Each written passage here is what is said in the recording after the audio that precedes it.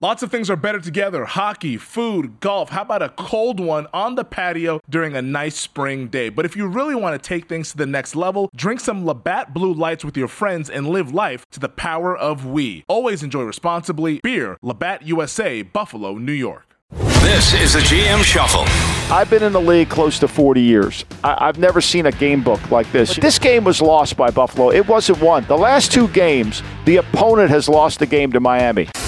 You're listening to the GM Shuffle with Michael Lombardi, presented by DraftKings and VSiN. Here is Femi Abebefe. Welcome to another edition of the GM Shuffle with Michael Lombardi, presented by DraftKings and VSiN. I'm your host, Femi Abebefe. As always, subscribe, rate, and review wherever you get your podcasts. Our producer, Stephen Bond, with us, as always, on the ones and twos. And you can tweet at us at MLombardiNFL and at Femi Abebefe. But Michael, we are through 3 weeks now after Monday Night Football wrapped up last night with the Dallas Cowboys defeating the New York Giants 23-16. Who said my Cowboys were done? I did, but what do you know? 2 straight victories. Well, I mean, I think you got to give credit here, right? So this is so important because the Cowboys last night played the way the Giants played in the first 2 games. They played not to beat themselves. They're managing Cooper Rush really effectively, relying on their 2 best players, Pollard and Zeke Elliott. You know, if CeeDee Lamb catches the over route, it's probably not even going to be a close game. But I think you got to give McCarthy and the staff credit. Still too many penalties that kill drives and settle for field goals, but they're managing the game exactly how they have to do it. And I think it's a lesson that even as good as Prescott is, like this formula is the formula to win with. Like, we've got to make plays defensively. We can't turn this ball over. And sometimes a punt's not a bad play. And I think they beat the Giants last night at their own game. Yeah, I thought Dallas was really efficient. I mean, 6.4 yards per play. In the first half, they were averaging nearly 8 yards per play. That defense, once again, I mean, this pass rush is legit, and I know the Giants have their struggles on the offensive line. Parsons didn't even get a sack, but DeMarcus Lawrence emerged with 3 sacks last night. They had 22 pressures on Daniel Jones, the most he's been pressured in a game in his NFL career. Dan Quinn has really raised his level. Even as good as he was last year, so far this year, I think he's been even better. Yeah, no, I think he has, and I think his play calling, I thought his play calling last night was outstanding. We never talk about the defensive coordinator's play calling. We never really hit on that, and I thought he blitzed at the perfect times. I thought he had the right, he was playing complementary football to his team, right? So, look, we know Daniel Jones is never going to throw the ball down the field. The dude has never averaged over 7 yards per attempt in his career. We could say, well, you know, people are like, well, he got hit so many times, but he protected the ball. Like, that's some kind of meritorious achievement. He protected the ball. Like, he doesn't make any plays down the field. So I'm watching the game, and I wrote about it this morning for VSiN. I want to ask you this question, Femi. Watching the game, my lead of the column is I watch 2 backup quarterbacks, right? Now, I understand that Jones is one on the Giants' depth chart, but if I were to say to you, who would you rather have, Cooper Rush or Daniel Jones? Who you taking? At this point, I'm going to take Cooper Rush because I know he's not going to make the catastrophic mistake, and Jones tried to make that catastrophic mistake a time or 2 last night. I know Trayvon Diggs was so close to getting a pick 6, but Jones turns the ball over way too much for my liking. Yeah, even when he doesn't turn it over, there's still implications that he turns it over. Look, you know, I mean, we'll get to him later, Mac Jones, but the dude turns the ball. When you turn the ball over that much, you can go from being in love with somebody to hating somebody, right? And I just think Daniel Jones, when he has to play fast and you get him in multiple third downs like you do, look, I think the story of the game, you could say, Lombardi, you just hate the Giants. Okay, fair enough. All right, I don't, but that's okay. Watch Daboll manage the game at the end of the first half, and you tell me how much faith he has in Daniel Jones. Tell me how much faith he has. He's got 3 timeouts, and he's letting the clock go down. He wants to go into halftime knowing he's going to get the ball at 6-3 because he doesn't want this guy to screw it up for him. Like, don't yell at me, yell at him. He and I see it the same way. They're managing around Daniel Jones. You can definitely tell that Daboll's coaching with one hand behind his back based on his quarterback situation. And I think he's going to be a good coach. He's shown some pretty good signs early on. The GM, Joe Shane, out there. Like, I think this team is moving in the right direction, but they're going to be hampered with Daniel Jones as the quarterback, and this is his evaluation year, and so far it's not off to a good start. I don't think we're going to be hearing from the Giants fans this week, though, that were telling us that they were 2-0 last week after their team looks atrocious once again, finally losing to the Dallas Cowboys. But Michael, think about this, Femi. Think about this. The Giants have scored 54 total points. The Eagles have scored 65 in the second quarter. Okay? Think about that. All right. Noodle on that for a while, Batman. And then also think about this. The Giants, their whole goal, and I'm not disputing it. I think it's a brilliant coaching job. But their entire game plan is to get the game to the fourth quarter in a one-score game. That's all they care about. Yep. Because they know they can't play any other way, right? So they have to be able to. They're down 13-0 to Tennessee. They're losing 6-3 to Carolina. Or last night they're losing 6-3. Maybe Carolina was 6-6 at half. Okay, so they've scored 9 points in the first half. Okay, they're just trying to manage the game. Now they're not even good enough on defense to play this way, but they are. They're surviving. So I would say this to you before we get on to the next subject: be careful on the Giants, because it looks like, they're a better team. They're much improved. No. But they're going to be in close games all the time. And that line isn't going to be as favorable for them as we move forward. Like this week, they're 2.5. It's 3, maybe goes up to 3.5 with the Colt, with the Bears coming down. Oh, that's easy. The Giants will beat the Bears. No. There's nothing going to be easy about the Giants this year. Nothing. Yeah, they make watching football pretty difficult based on how they go about it. But that's kind of what they have to do. They have to stay in these games, and hopefully things go their way in the fourth quarter like they did weeks 1 and 2. Finally caught up to them against the Dallas Cowboys here in week number 3. So with the Giants loss, Michael, we now have 2 remaining undefeated teams in the NFL, the Philadelphia Eagles and the Miami Dolphins. Let's start on South Beach, where this game Sunday afternoon was absolutely insane. It was dramatic. It was fun to watch this as a neutral observer. I know our producer, Stephen Bond, he might have felt like he was in the sauna as well with Bills Mafia down there on South Beach with how hot that weather was. But the Dolphins beat the Bills 21-19. We can go in a number of directions with this game here, but let's start off with Miami and this start to their season, 3-0. A lot of folks probably thought that 0-3 was more likely given how the schedule broke for them, but another impressive game for the Dolphins. I thought their defense, once again, like it did in week 1, was really the story. Well, I mean, they played a doubleheader on defense. I mean, they played 90 plays on defense. Femi, I've been in the league close to 40 years. I've never seen a game book like this. You know, after every single game, I go through the game books and I look at, I go through the, I break down the game like I did when I was in the National Football League, right? So, I put the game in certain categories, where I recap the game, I go over the drive chart, I go through the fourth quarter, I look at third downs, I look at fourth downs, I look at the red zone production. I basically try to grade after I watch the tape the real quarterbacks. I could give a shit about QBR or any of that other crap. And then, what's the score at halftime? How many explosive plays do they make? Yards per play, missed field goals, turnovers, all those kind of things, right? Penalties in the kicking game. Like this has been one of the most amazing game books you'll ever see. 39 plays for Miami, right? 39 plays for Miami. They're 2 for not. They're 6 for. What were they? They were 3 for 8 on third down. Yep. Right. I mean, they convert a 3rd and 22.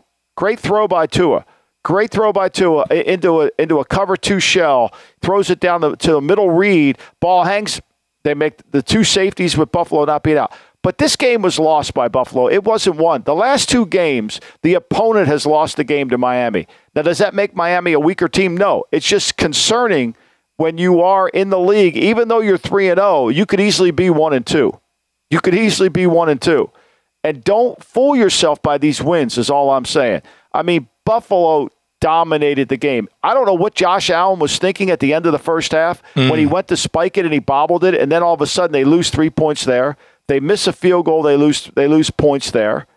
And so when they go through it, they have they in the fourth quarter they get 7 first downs, they miss a field goal, they convert 4 of 6 on third down in the fourth, and they lose the game. Remarkable.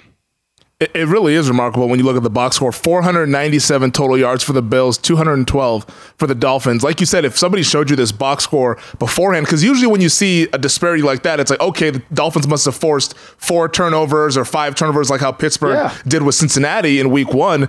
But it was none of that. The Bills had 1 turnover, and they out-yarded them by more than double and then still lost this game. I said kudos to the Dolphins defense, maybe kudos to the Heat down there on South Beach, because the Bills had a number of guys who were leaving the game due to heat illnesses and stuff, and it just, the humidity, you could tell, 100 degrees, probably 120% humidity, that played a factor, especially there in that second half where the Bills' offensive line, in addition to their secondary being banged up, but their offensive line, they were losing guys, it felt like every drive due to the conditions.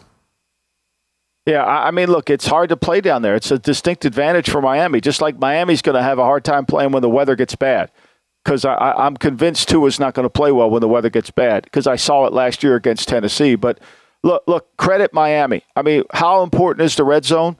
You know, probably the difference of the game. They're 3 for 3 in the red zone when they get down there. They convert. Buffalo turns the ball over on the 6-yard line. Miami converts it to a touchdown, doesn't hold them to a field goal. So, you know, Miami has been very opportunistic. I thought Miami screwed the game up at the end of the game. Like, I mean, why they threw it on that third down, I have no idea.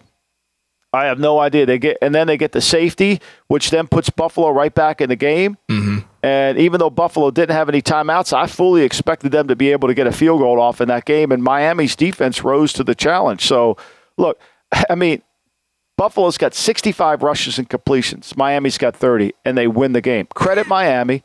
Credit them. I mean, they hold Tyreek Hill basically to no plays, and yet they're still able to win. I mean, I think, to me, it's one of those where, okay, play that game 10 times, Buffalo's winning 9.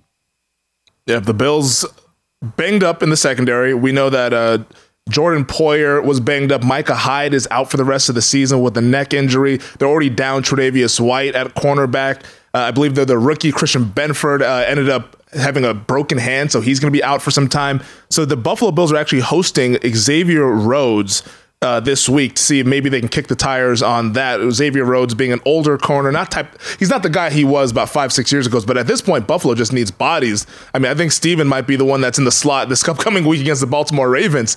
You know, he says he's ready to cover guys because they're down a lot of bodies in that secondary. Plus, they didn't have Phillips. They didn't have Oliver inside. Yep. They lost 2 defensive linemen. Look, the key to Buffalo, and this is the game. I don't know if you saw the play. Milano's got a pick 6, and he drops it. Mm-hmm. Like, all this we talk about Buffalo's defense, to me, the guy who makes Buffalo's defense go is Milano. I mean, he's the key. When he's going and he's playing, which he plays well, he gets them going. He gets them lined up. Rhodes would be perfect for them because he can play press to off. Can he still play in that cover 7 scheme? I mean, look, all they're trying to do is get guys that can play within the scheme and understand where they fit on the route discipline. That's really what they're trying to do. They never go and say, okay, you got him man-to-man, just take him everywhere across the field. They're a match zone, and they do a great job of disguise. They need veteran guys back there to help disguise it, you know? And so, look, I didn't walk away from that game. Buffalo's power rating for me going into the weekend was as high as it could be. I don't think it's going to disturb it at all. I mean, because they mentally lost the game. How about your boy Dorsey going berserk in the press box? Like, Jesus Christ, how about some composure? I mean, come on, man. The way he explained it after the game. My grandchildren don't have that temper tantrum like that. He was fired up, man. He was fired up. And I don't know if it was the residual effect. I would say this, if you want to be a head coach and I'm a general manager watching that, I'm like, Ken, no, I can't have you that emotional. Like, you can't think that way.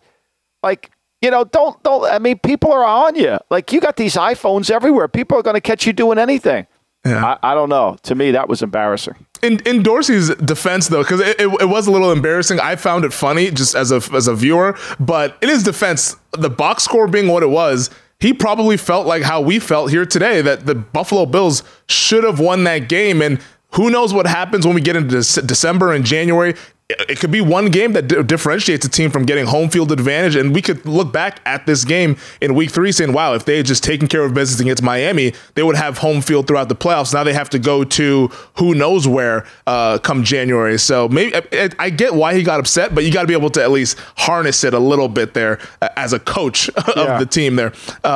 Nothing to be upset about, Michael. I mean, but here's what they did, though, Femi. Here's what they did. They played with he had no poise at the end of the game. And if you were to sum up that game, Buffalo's mistakes were attributed to not having enough poise, not getting the ball out of bounds at the end of the first half, making some mistakes, not allowing a 3rd and 22 you allow get converted. Come on. Yeah, that was bad. That was bad. But like you mentioned, the Bills are still the best team in the NFL, despite what we saw last Sunday. And I mean, if you're going to be 3.5 point favorites on the road where they're projected right now at Baltimore, that just goes to show you how damn good this team is. And from a betting perspective, how they're perceived in the betting market, not alone just with what we see with our eyes as well, with Buffalo being the top team in the National Football League. Another team that might be challenging, Michael, for that throne is the Philadelphia Eagles. This is the team that we've talked about all throughout the offseason. I've been high on this team going back to March, April, around that time. You've been high on this team as well, talking about how good they are on the roster. Jalen Hurts now playing well, maybe taking a step forward in his progression as they defeated the Washington Commanders this past Sunday, 24-8. All the points, like you mentioned, scored in the second quarter, oddly enough here. But Philly 3-0. Man, I ask you every week, is the parade getting set up? At this point, we might just have the stage ready and we're just waiting for the players to show up come February. No, I mean, look, let me say this. I wrote about this for VSiN today. Are they going to have home field advantage throughout the playoffs? Look at their schedule. I mean, look at their schedule. I mean, who could challenge them in the East? I mean, last night, it's the NFC East. It's the Cowboys and the Giants. When I was a kid growing up, that meant something. That was important. Seeing Lawrence Taylor out there was, whoa. But this NFC East ain't the same NFC East now. But make no mistake about that, okay? So, I mean, I think, this is a completely different NFC East. So, look, they took Washington to the woodshed. I mean, played a quarter, held them to 240 yards, and dominated the game. I mean, in the second quarter, just dominated. And Hurts made a lot of easy throws. I don't think he had a hard time reading anything out. It was pretty easy for him. And, they're good on third down. They're the second best team in the National Football League on third down. They're scoring points at a rapid rate. I mean, look, it's funny about I said this last week on the pod. Thank God Daniel Snyder's an Elba. I mean, God damn. I mean, seriously, can you get any more poorly coached than Washington? Now, nobody says it. You're not allowed to talk about it, because Ron Rivera's a nice man. Don't get me wrong. I mean, he's a nice man. But at some point, when does somebody say maybe they're not really well coached on offense or defense or in the kicking game? Like, they blow a challenge. Did you see the challenge that they had? I think it was Smith he didn't really get his foot down. They didn't challenge it, but then they challenged it too late. Yeah. Did you see that play? Yep. I mean, it's just, to me, it's like, what are they doing? Like, what's their strength? What are they trying to get done offensively, defensively? Like since he went 11-5, since he went 11-5 in 2017, as a head coach, 7-9, 5-7, 7-9, 7-10, 1-2. I mean, he's had 2 winning seasons in the last 8 years. I mean, and nobody says he's on a hot seat. Like, it's okay. Like, this Washington team is bad. And they've made no changes to their coaching staff. Defensively, they're bad. Like, they're so bad defensively. I mean, you got goddamn A.J. Brown on their first and goal with the 9. They got A.J. Brown. The corners, they're playing off.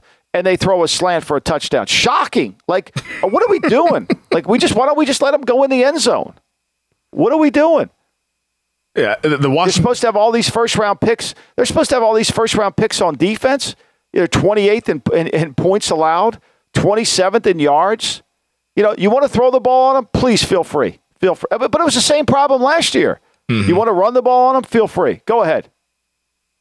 Tell me, it's either coaching, players, or scheme. Well, the Cowboys, Washington, the Commodores said last year, it's not coaching, it's not scheme. We're just going to get better communication and we'll get better players. Well, it ain't working. I mean, they should be 0-3, really. They should have not have beaten Jacksonville in that first game. I think it's all the above for the Commanders. I think it's coaching, players, scheme. All of it is subpar, and thus the results that we're getting here. And I totally agree with you. Jacksonville, they're going to look back and say, damn, we let one slip away. We could be 3-0 this year had we just executed in the red zone. But on the Philadelphia side, Michael, you talked about who's going to beat this team. When you look at their schedule, it's really soft. I would say the only elite top-tier quarterback that they face all season is Aaron Rodgers, and that's a home Sunday night football game in November. So that's an advantageous spot there for the Eagles. They're going to be in a lot of these games and being able to just play the way they want to play and get out to big leads and let that defensive line tee off on some of these offensive lines. This Eagles team, they just have so many good players when you watch them play to where it's like, man, they have the depth. They have the talent on both sides of the line of scrimmage. They got the skill guys. The secondary is better. Darius Slay's playing really well this year. They're going to be a difficult team to beat. But on the offensive side, how do you defend this team? Because if you want to sit back and play that too high shells look, they're going to run it right down your throat. But then if you come down, then you make it pretty easy and defined for Jalen Hurts to find one of these playmakers. I think there's really only three teams that are going to give them trouble. I think San Francisco will give them a lot of trouble. I think Tampa Bay will give them trouble, and I think Green Bay can give them trouble with their defense. It's going to take a front seven that's really fast and athletic. You're not going to go out there without a front seven that is not explosively fast.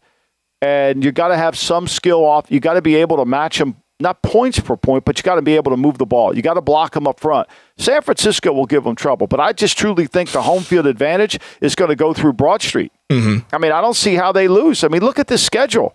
I mean, here's their December schedule. They go Tennessee home, at the Giants, at the Bears, at the Cowboys, and they finish up with New Orleans and the Giants.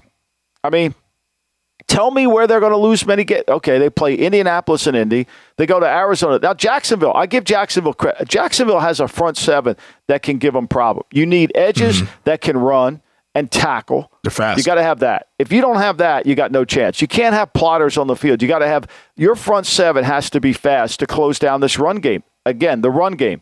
And you got to be able to mix it up defensively where he's confused back there. What are you running? When it's easy for him, it's going to be quick.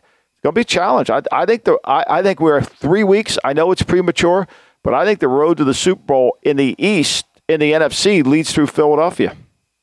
Before the season, the Eagles were about 20-1 to have the best record in the NFL. And based on the schedule and how they've looked and how things have broken for them, there's a pretty decent chance they could have the best record. Like you said, this could be 14-3, somewhere around there for this Eagles team this regular season. All right, Michael, let's take our first break here on the show. When we come back, we got to talk about what the hell happened in Indianapolis this past Sunday. This is the GM Shuffle. The NBA playoffs are heating up, and so is the action at DraftKings Sportsbook, an official sports betting partner of the NBA. With same-game parlays, live betting, odds boosts, and so much more, don't miss out as the NBA postseason winds down. I mean, these second-round playoffs have been unreal, and we have the conference finals now on the horizon. Make sure you get all those futures bets in before the value disappears. And if you're new to DraftKings, you got to check this out. New customers bet $5 to get $150 in bonus bets instantly. Download the DraftKings Sportsbook app now and use code SHUFFLE. That's code SHUFFLE for new customers to get $150 in bonus bets when you bet just $5 only on DraftKings. The crown is yours.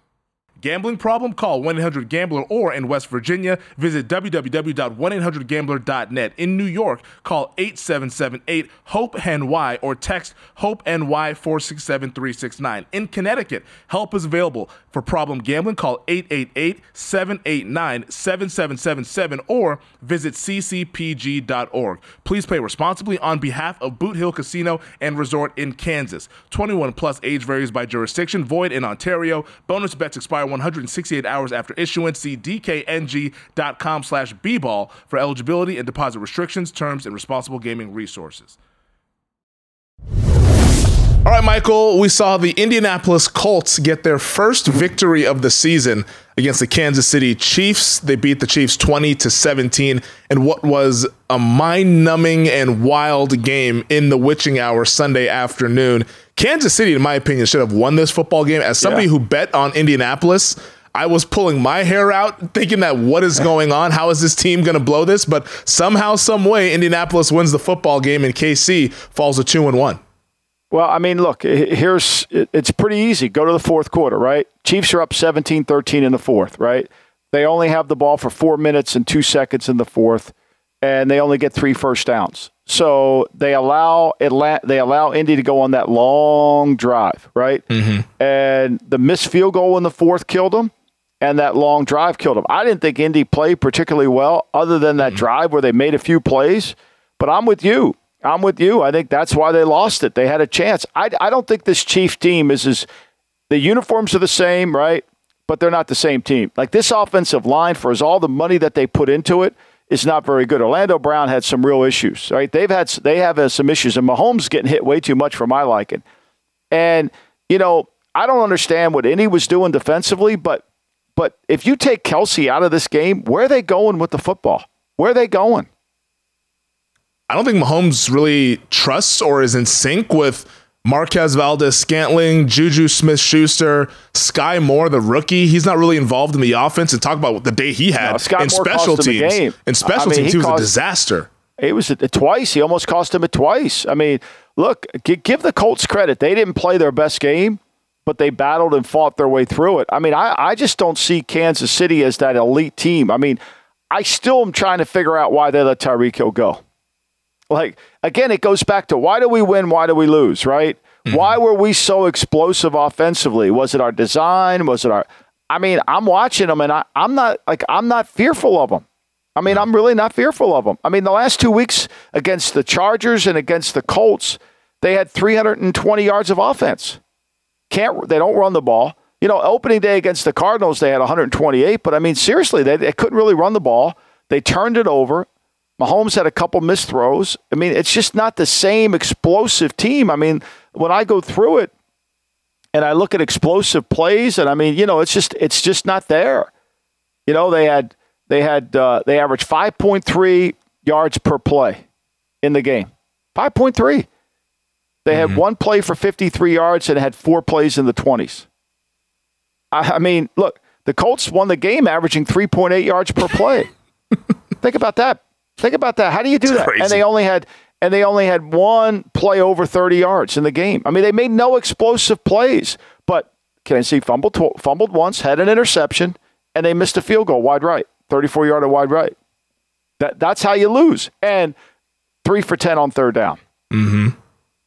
The run game has really been bad. 23 attempts, 58 yards. That's just 2.5 yards per carry for Kansas City. And the frustration is starting to build, I feel like, for this Chiefs team. And we saw it at the end of the first half when Mahomes and Eric Bieniemy had that discussion where I think Mahomes wanted them to be a little bit aggressive or maybe try for a Hail Mary towards the end of halftime. And him and Bieniemy looked like they were kind of having I don't think it was an altercation. It was just a spirited discussion. No. Andy Reid had to kind of break it up there. But what was your read on that there toward the end of the half? I mean, I think it was just, like anything. I think both people respect one another, and I think that Mahomes has got to have to make an adjustment to his expectations of this offense because it's not what we're used to, right? Mm-hmm. And I think they're trying to manage. They were going into halftime up 14-10, and I think this is the way they're going to have to play games. I mean, they're not an explosive team. I know they scored 44 points in the opening game, but they're not. And I got to say this. I mean, they're lucky Orlando Brown didn't take that contract. They really are. I don't know who's going to pay Orlando Brown that money. Like, I don't know who's going to pay him that money. Like, he's a good player, but I think you could draft a guy that has limitations like he has. Like, why would you spend all that money on Orlando Brown? I think the two most disappointing things about that game was the money the Colts are spending on their offensive line and the money the Chiefs are spending on their offensive line, and they're not getting out of it. They're not. They're not getting it. I mean, Matt Ryan got the shit kicked out of him again. I mean, he's on his back 5 times. I mean, so, like, I don't know, fam. I just, to me, like, I don't know who's going to, like, who are you competing against for Orlando Brown's services at left tackle? Wouldn't you be better off just drafting a guy? Like, Tyler Smith last night played as good. I mean, the 23rd pick, you'd be better off with him. He's looked good. Especially in the run game. Man. He's bulldozing some guys on that left side of the offensive line. But to the Indianapolis Colts, They're 1-1-1, but I agree with you. The offensive line has been one of the more disappointing units across the board out of any team in the National Football League. That was an offensive line that I thought was going to be the strength of the Colts. We talked about it during the Blue Chip, Red Chip series. Quentin Nelson, one of the best guards in the league. He's good, but the O-line, you need all 5 guys working in concert, and somehow the Colts are not getting that out of those guys up front. So Matt Ryan, it's almost like he just changed his jersey, but he's right back in Atlanta. Like you mentioned, getting beat up behind that O-line. The Las Vegas Raiders, Michael, we got some problems out here in the Sin City. The folks are wondering what the hell's going on. We get Devontae Adams, we get Chandler Jones, we get all these guys, and we're expected to build on the playoff appearance that we had a season ago, but now falling to 0-3 after losing to the Tennessee Titans 24-22. And it was a slow start for the Raiders. And after the game, there was a report about McDaniels having a closed-door meeting with Mark Davis, the owner. We'll get into all that, but first, just from what you saw on the field, what's wrong with this Raiders team? Well, I mean, they keep losing games. I mean, they keep giving games away. I mean, like the last 2 games, they should have won, but they're not making the critical plays at the critical times. They're turning the ball over at the most inopportune times, specifically in the red zone. I mean, Darren Waller's got a ball, hits him in the hands. There's points that you give away there. And they've got guys open on third down. They can't seem to make the connection, whether it's breakdowns. I mean, I think there's the details of what the Raiders are trying to accomplish is not cotton there. And I'm not making excuses. Again, my son's the offensive coordinator, so I would tell him exactly if I thought it was all screwed up. I would be brutally as honest with him as I am on this podcast. So I'm not like trying to sugarcoat it for him. I think, to me, they've got to be able to execute better in the red zone. Their attention to detail has to be better. They've got to raise their level of play, and they're counting on some guys to be effective at crunch time, and they haven't been effective at crunch time. I mean, they got Darren Waller open on a 3rd and 8 in the second half on a sail route. It's going to walk into the end zone, and it just falls off his fingertips. Darren Waller's open for a touchdown. It bounces off. The first series of the game, they throw it. Carr puts it right. Waller's had like 2 drops in a game. Can't have it. He's too good of a player to have that. That guy should be a dominating player. He's big. He's fast. He's tough. I think he would be the first to say it. Look, I got to get it better. The Raiders defensively didn't play well. They hold them to 24 points in the first half.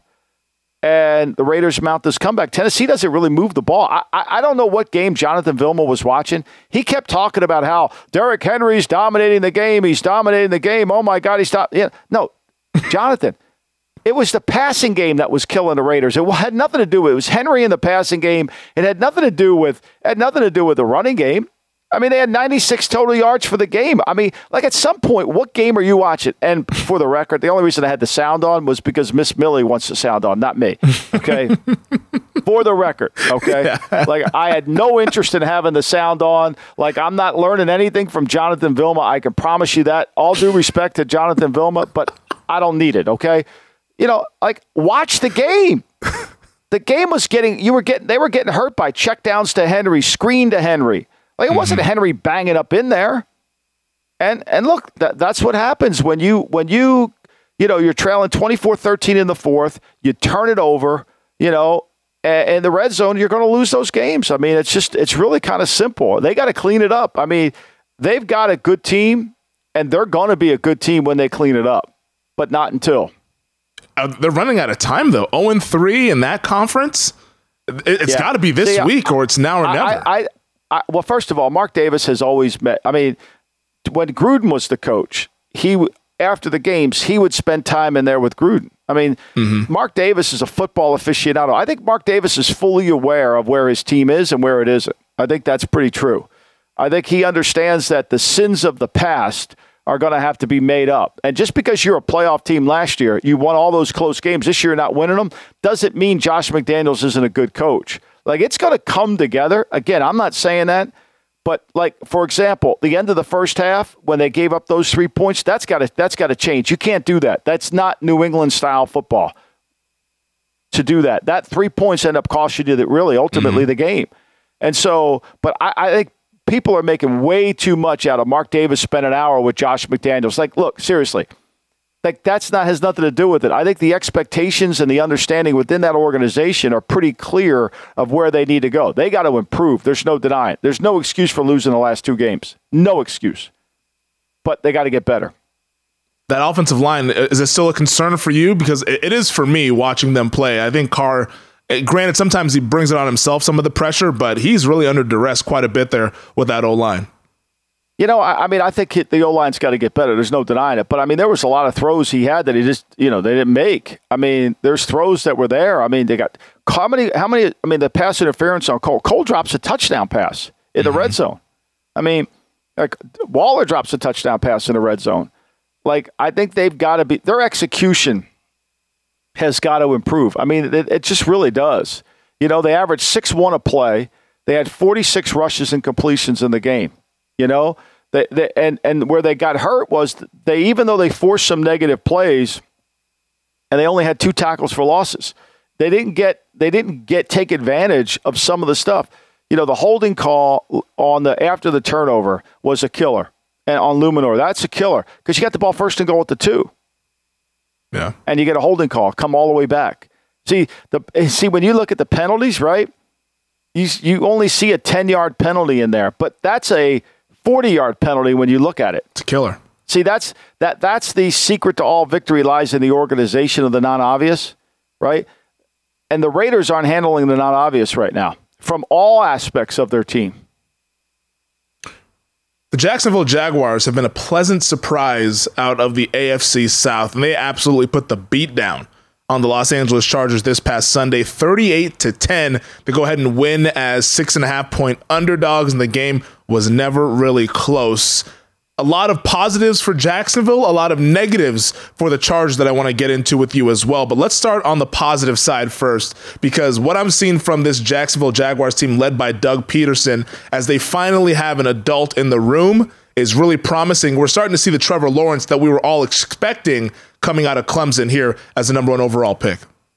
I thought Trevor Lawrence has always been a good player, but I thought last year he had no fundamental coaching, no technique coaching, and he's a lot like a golfer that unless he's kind of getting himself in a groove, he's going to look bad, and taking it from the practice field from the range to the course, from the practice field to the field, and I think he's improved, and certainly with ATN back there, Robinson, and Kirk has been a nice addition. Forget what they paid him. Yeah. Because he's been a really good player for him. So is Zay Jones.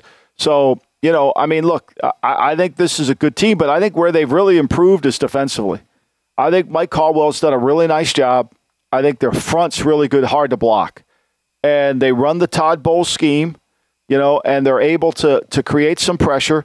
And for the Chargers, they go into the game. Pimpkins, the right tackle's hurt.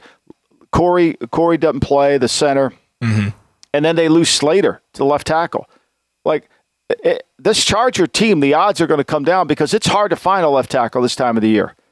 As great as Herbert is, it's going to be hard for them, especially with this offensive line the way it is. And I'm not sure, I've never been sold that they were good enough on defense, even though they've added all these guys, because I'm not sold on their scheme defensively. So to me, that I just thought it was one of those where I had Jacksonville when it was 7. I had Jacksonville taking the points all the way, right? And even when it went down to 3, it was still a good bet. How about the craziness of this Herbert situation? Because Friday, the betting market all bet on Jacksonville all the way down to 3, with the expectation being that Herbert was going to be out of this game due to the rib cartilage injury.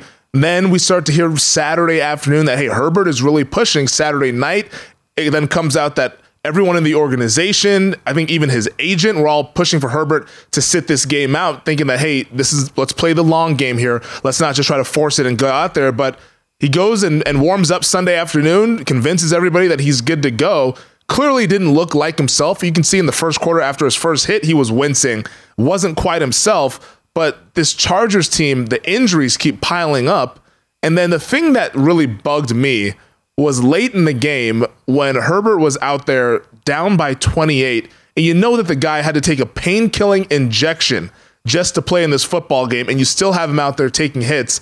I thought it was just one of Brandon Staley's worst hours as a head coach, and I'm off the train. I cannot take this guy seriously as a head coach. Honestly, the post-game comments, what he said afterwards of, well, Justin wanted to be out there with his team. Well, you're the coach. You should sit him down at that point. You're not his friend. You're his coach. Well, like, if he can want to be out there, but take him out of the game. Well, I mean, when you're just like, what? Like, at some point, aren't you the leader? Like, I don't care what Justin wants. Like, exactly. I'm going to take him out. But see, we all just, because he goes for it on fourth down, we think this guy's brilliant, right? Like, he showed no common sense all of last year. I bitched about his fourth down. Now, of course, it's okay to go for it on fourth down. I mean, Peterson's going to eventually learn to stop going for it on fourth down. Frank Wright almost cost his team, again, going for it on fourth down. Frank Wright's a disaster on fourth down. Like, seriously, it's getting out of control. Like, you see less and less fourth downs getting converted in the NFL today because teams are ready for it. They're more prepared for it. And yet teams still continue to turn down the points. They still turn them down. Like, at some point, the chart says we got to go for it. Stick that chart up your ass. It's the first quarter. The object is to gain points. Peterson cost this team the first game going for it. Oh, we're going to be aggressive. That's our mindset. We're going to be. No, I don't care about I want to be smart. I mean, that's where I don't mind Staley being aggressive. I want him to be smart. I don't think he's had common sense since he's been the head coach there. I mean, they forced 3 turnovers against the Raiders. They haven't forced a turnover since. They gave up 151 yards rushing to Jacksonville. They got 413 yards in that game. 25 first downs. At home.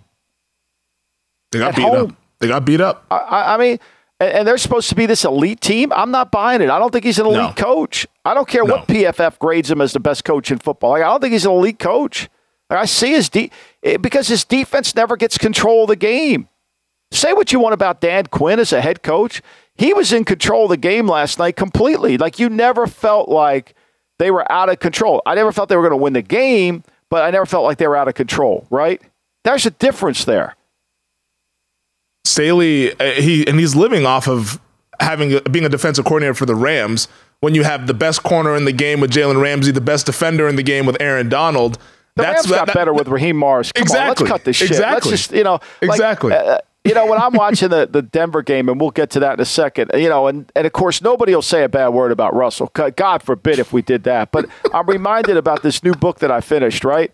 So Cosell has a saying, he would tell Meredith and Frank Gifford, if we see it, we got to say it. Like, at some point, what's wrong with seeing it and saying it? Like, what's wrong with that? Like, why do these TV people have to be so careful about what they say? Hey, if the guy's not playing good, say it. Oh, he's not playing good. Like, I love the Raiders. I love the Patriots. Like, if they're not, I like Mac Jones. He's not playing good. I'll say it. If you see it, you got to say it. Like, that's what our jobs are. Like, I don't understand why you have to be, I'm not going to say a bad word about Russell. Like, Russell's playing like shit. Are you kidding me? It's the production meeting. The Chargers are playing like shit on defense. Like, they've been playing like that. They got Pro Bowls on every single lever. Mm-hmm. And you're telling me they're a great defense? Come on, please. He goes for it on fourth down. Like, who's judging this? You know what set me over the edge? What was it? I know we got to go. We got to go to break. But yeah, I almost lost my mind. Let it off. My nephew Nick's at the house. He's having dinner. He's a doctor in Pittsburgh. Brilliant kid. Brilliant. Absolutely brilliant. He's surgeon. Unbelievable. His sister's a PhD, and she's a surgeon. It's unbelievable family, right? Mm-hmm. Big Daddy's kids. Of course, he's at the house bitching about Green Bay the whole time, even though they're winning. But we'll get to that in a minute. But anyway, so, like, they put up, we're watching the game. We're watching the 49 Denver game, and they put up Pro Football Focus has Cam Fleming as the number 3 right tackle in all of football. Number 3. Come on. Okay. Come on. The 3rd best right tackle in all of football. Come on. And he's facing Nick Bosa, who they have rated as the 23rd best defensive end in all of football. I want to find 22 guys better than fucking Nick Bosa. Like, give them to me. Send them to me, please. I need to find them, right? You're telling me Cam Fleming, and meanwhile, they're chipping every play over there, right? Denver doesn't think he's the 3rd best right tackle in all of football. Just watch the game. Like, watch the game. I went nuts. Cam Fleming, he used to be in Dallas, and I can tell you he's not even the third best tackle on the team. Forget the best tackle in the league. He's a swing tackle. That's what he is. He's a swing tackle. He's a great kid. He's smart. He's learned how to play the game. He's been competitive. Like, you're holding your breath every time when he's blocking the edge. Nick Bosa's the 23rd best defensive. Like, is somebody reviewing that? Again, it's Pro Football Focus because we don't know who's doing it. We have no idea. It's behind the curtain. Yeah, if there's 22 better defensive ends than Nick Bosa, please send them to Dallas, and we can have a good defense. I'd appreciate that. But yeah, the Chargers, absolute disaster. Staley, I'm out on him. He's a clown, in my opinion, not a leader of men, because that comment of he wanted to be out there with the teammates, you're the head coach, you should override that and take your quarterback out who is battling a rib cartilage injury in a 28-point game. Michael, let's take a break. On the other side, we're going to talk about Mac Jones and those Patriots after they lost to the Baltimore Ravens. All right, Michael, we saw the Baltimore Ravens go into Foxborough and beat the New England Patriots 37-26. Before we get into the New England side of things, holy hell, Lamar Jackson, man. This guy looked so amazing through 3 weeks here. And we've talked about the MVP stuff, about how Josh Allen's been amazing. Jalen Hurts has been really productive. Tua's also shined.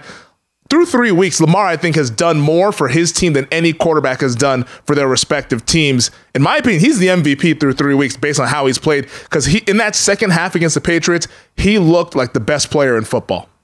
I mean, he's unbelievable. He's throwing the ball with great accuracy. You know, he is poised, you know, and he's making up for a defense that's not very good, but yet he's able to kind of match it. And, yeah, I'm with you. I mean, I think Josh Allen's the MVP of the league, but I think Lamar Jackson's certainly having as good a season as he did the MVP year. I'm not sure Baltimore's as good a team. No, they're not. As he was the MVP year. I mean, you know, they're really not, but they went up to New England because New England is doing everything that is not doing anything they stand for, Femi. They want to avoid losing before they win.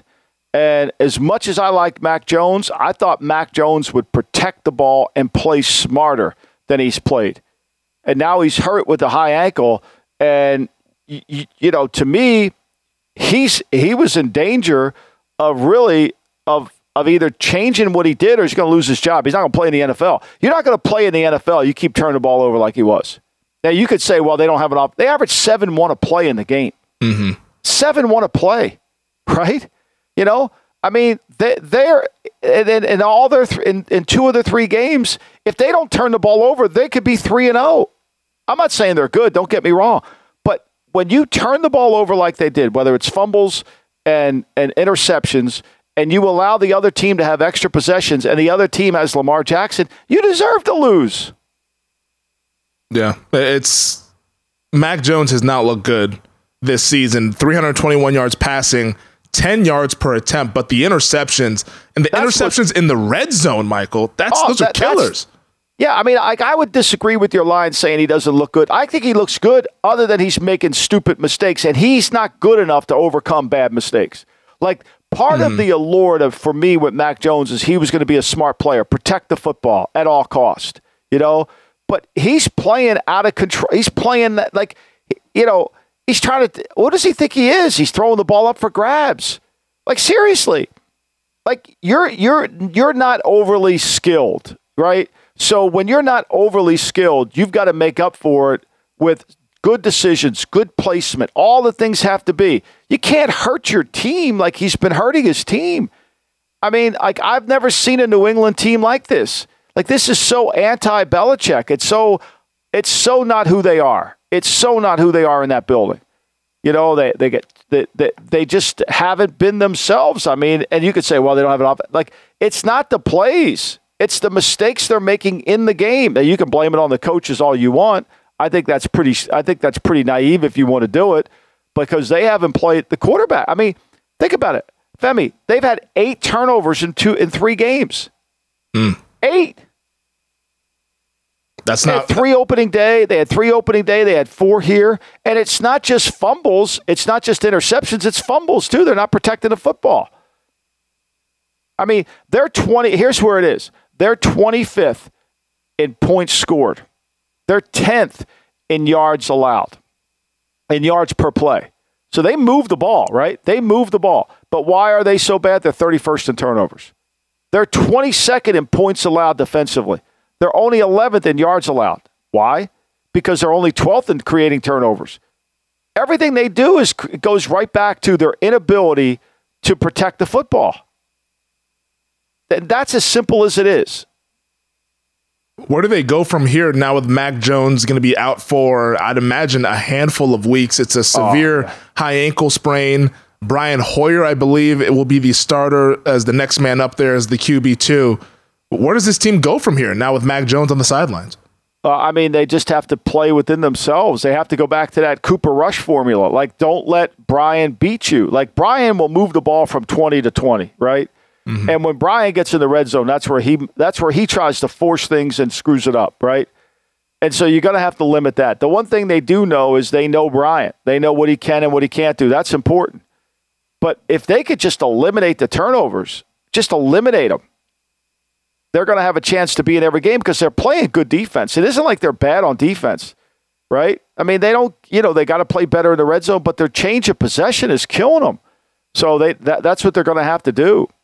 I mean, they're just going to have to play at a higher level and find a way to, not make these constant mistakes that they've been making. And it's killing them. It's killing their team.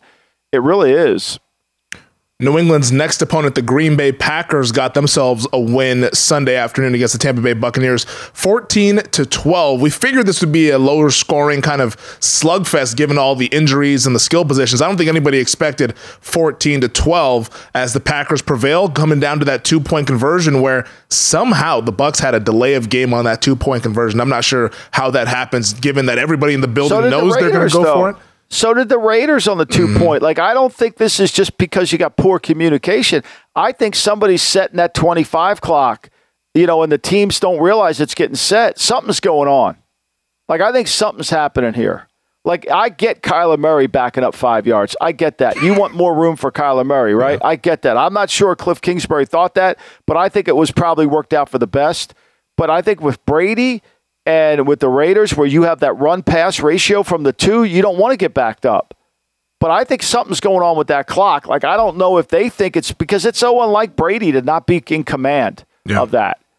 And same thing in New England. Same thing with the Vegas Raiders. I mean, it's a bad communication from the side. Something's going on. Look, here's the reality. Here's what's mind-boggling, right? You're on that drive. The Raiders are on their drive. The Bucs are on their drive. You're in the headset. Everybody's saying, "What's our 2-point play?" You're going for 2.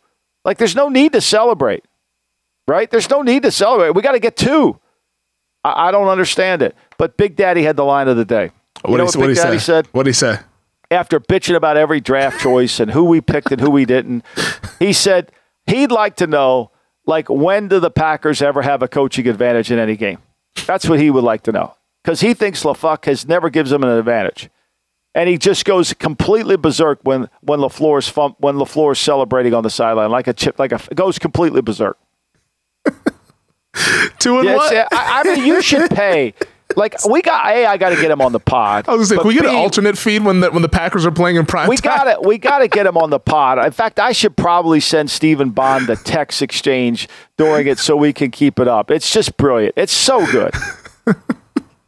His Packers they're 2-1, and that's a big victory. And like we said, with the Bills and their loss to the Dolphins, come December and January, this could be the difference in a tiebreaker for Green Bay, maybe being a 1 seed or maybe a 2 seed over the Buccaneers, and the Buccaneers being a 3 seed, having to go to Lambeau Field because of this win here. Do you believe in these teams going forward? Are we just seeing that the injuries are why they look so pedestrian, or maybe there's some other problems underneath the surface? I think Tom Brady would be the first one to tell you he needs good players around him too. Like, he needs players he trusts, and he needs good players around him. And he don't have that right now. I think when he went back, I got Godwin, I got Evans, I'm probably going to have Gronk. Mm-hmm. Now I don't have any of them right now, at least for that game. I mean, it's hard. I mean, it was painful to watch. Yeah. And give the Packers credit defensively. They played well. They're going to need Jair Alexander. He can't get hurt on them. But, they had trouble blocking Gary. Gary's a good player. Mm-hmm. So I like the Packers defense. I worry the Packers defense isn't fast enough if they had to play Philly. But the one thing the Packers can do is they could match Philly points. So that would be a hell of a game. But I just think, to me, that this Buck team, it's a struggle. Until they get all the pieces there, it's going to be hard. It's going to be tough sailing for them.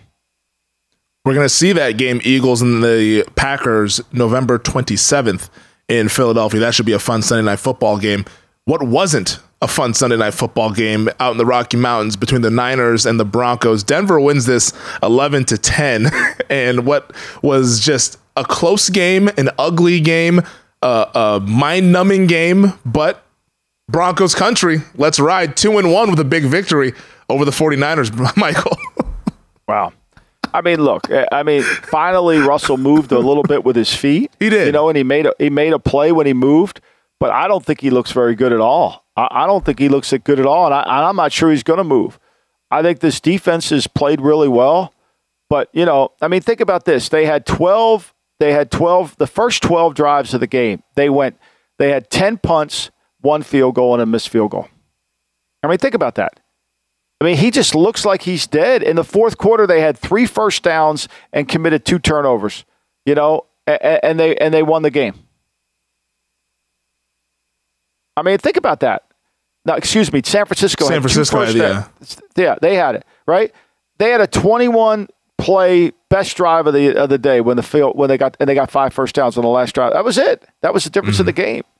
And obviously, Garoppolo running out of the back of the end zone, which to me is on Garoppolo, but I think Kyle needs to share some of the blame on that too. You call a bootleg down there on the goal line. I'm not shilling for Jimmy. It's a stupid play. But when you call a boot down there at such a tight space and the end goes up the field, you got to avoid them. You got to arc to avoid them, right? It's hard. And so when you don't have room to avoid them, you just got to throw the ball in the dirt. So, he should have made a better play, but I don't think that's a great call down there. I want to focus on Russ before we get to Jimmy. Russ didn't look good at all, and I'm somebody who is a Russell Wilson defender. Probably I'm categorized as that. I picked the Broncos to win the Super Bowl because I thought they would have worked things out. So far, that's looking shaky, probably on life support, to be quite honest, even though they're 2-1. But the whole offense just looks like they haven't practiced together. And I think there's one thing that Mike Pritchard said, our buddy Pritch, who works at VSiN, and all throughout training camp, he kind of had questions about this Denver team. He said, hey, not hearing some great stuff out of camp, that it's a little bit too lax. Maybe it's like a camp cupcake out there. They look like they were not practicing during training camp. We know they didn't play in the preseason. Russ is just, the timing isn't quite there with Judy. It's not quite there with Sutton. I think that their whole offense just looks bad and out of sync, and that they're treating this quite like a preseason here. These 4 games here in September. Do you think that there's room for this to grow with this Denver offense, or do you think that this is going to be the case for them the whole season? I worry about Russell's athleticism. Do you think he still runs as fast as he once did? Do you think he still moves as well as he did? I don't think so. But does he need to be that fast, or does he just need to move? Because in that fourth quarter, he moved a little bit more. But he needs to move to be able to see. He needs to move to be able to see. I think their execution, they had 45 rushes and completions in the game. San Francisco had 51. They had 4 explosive plays in the game. I'm talking about Denver. 3 of them were 21 and under. They don't make plays down the field. I think Russell's at a point in his life where he's gotten hit too much. I think it's like, okay, I got hit. I got to get rid of this ball. I want the ball out of my hands. I'm going to take it. Now, and I don't see any toughness in their team. Do you? No. They don't look like they're a tough team to me. And maybe that, at least on offense. On defense, they look like they were flying around. Josie Jewell is back at linebacker. Yeah. Those edge rushers, Gregory, who should still be a Cowboy, but Gregory and Bradley Chubb, those guys were getting after the quarterback. I thought they were terrific. Surtain is phenomenal as a young cornerback. But offensively, it just looks like they're way out of sync. And I don't know if it's the Hackett and Russ trying to get used to each other, or they just didn't get enough reps in camp, or what happened, but they look like they just didn't practice much through the month of August, and that's showing up here in September. But I want to have the Jimmy G discussion with you, Michael, because you mentioned that you don't want to shill for Jimmy G, but I'll be frank, I didn't think Jimmy G was good Sunday night. And you said Kyle wasn't good. I agree with you. Some of the in-game stuff that Kyle decided to do, I thought was blasphemous, especially the declining the penalty when Brandon McManus was well within his range. I thought that gave the Broncos a free 3 points. But Garoppolo, the whole Jimmy G experience, I thought was on display Sunday night. You saw the good throws. You saw some underthrown completions, the boneheaded errors. This is the same story with Garoppolo, and this is why the Niners moved up in the draft to try to replace him, because they know that he has limitations. Well, yeah, I think that's clear. I mean, nobody's denying that. But the question is, all Trey Lance could do is really run with it. Can he make any of those throws? I think that's the bigger issue. Would Trey Lance have won that game for them? I don't know. Look, here's the reality, okay? And I've said this for years, all right? And this is not disputable. When it becomes a drop-back pass game, like it did at the end of that game, the 49ers can't drop back pass. They are not a drop-back pass team. And when they lost Trent Williams in the game, and all of a sudden that young kid came in and then they lost him, the game fell apart on them. The game fell apart on them. Bradley Chubb all of a sudden became an elite player. I think he's a really good player. Now he became elite, And so, look, they have a way that they have to play, and they have to get the ball to certain people.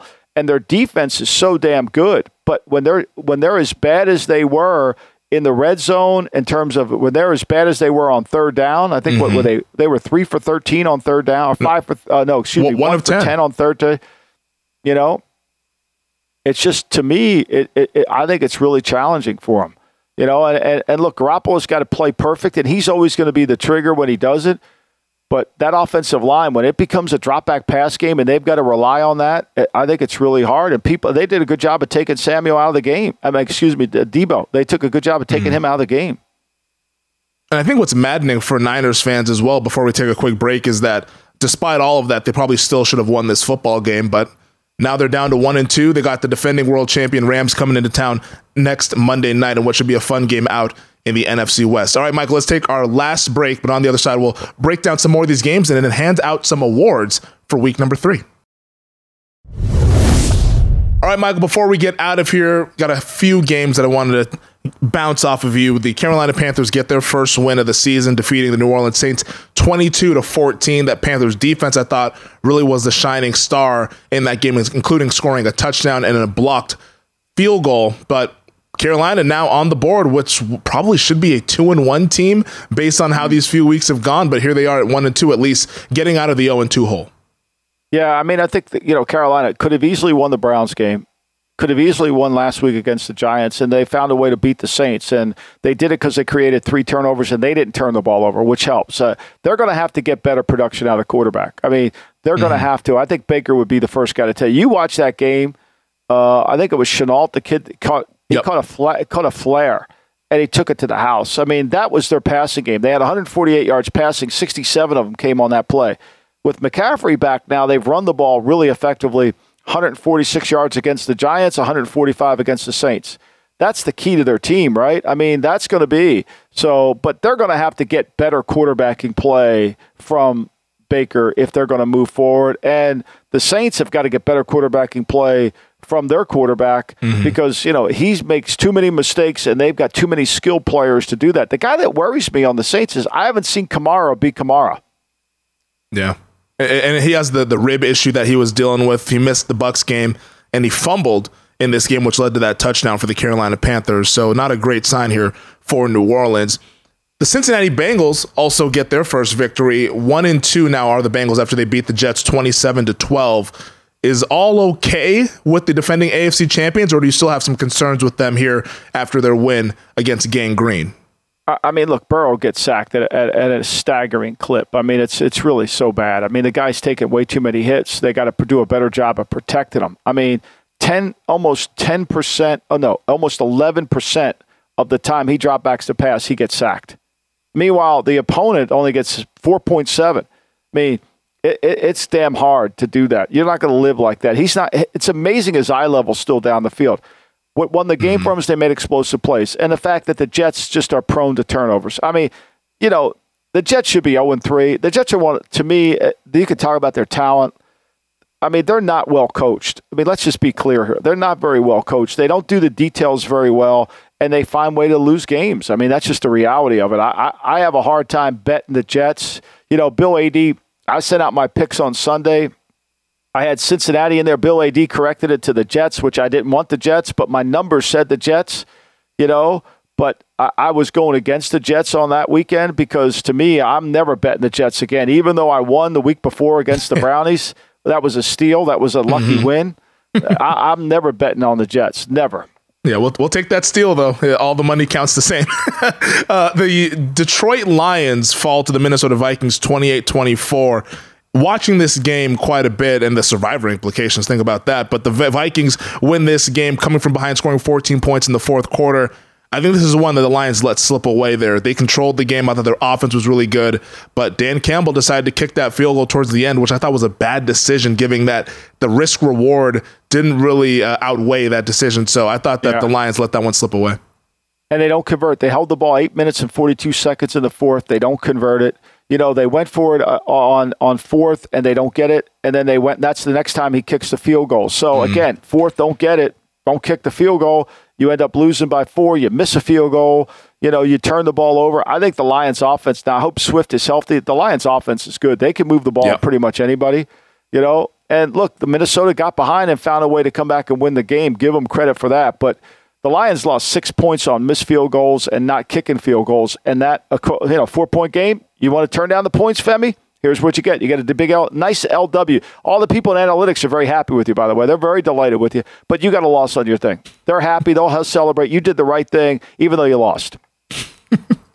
Their offensive line, though, is a bright spot. One of the 5 best in the league, in my opinion. And Jared Goff back there. We said it this summer. Yep, we said it. Goff has a lot of time to throw, and he's finding those playmakers. Amon-Ra St. Brown, another good game for him, despite getting banged up. All right, Michael, those are the games. Let's get to some of the awards. The only game we missed, we'll go to the awards. Cordell Patterson is sensational. Yes.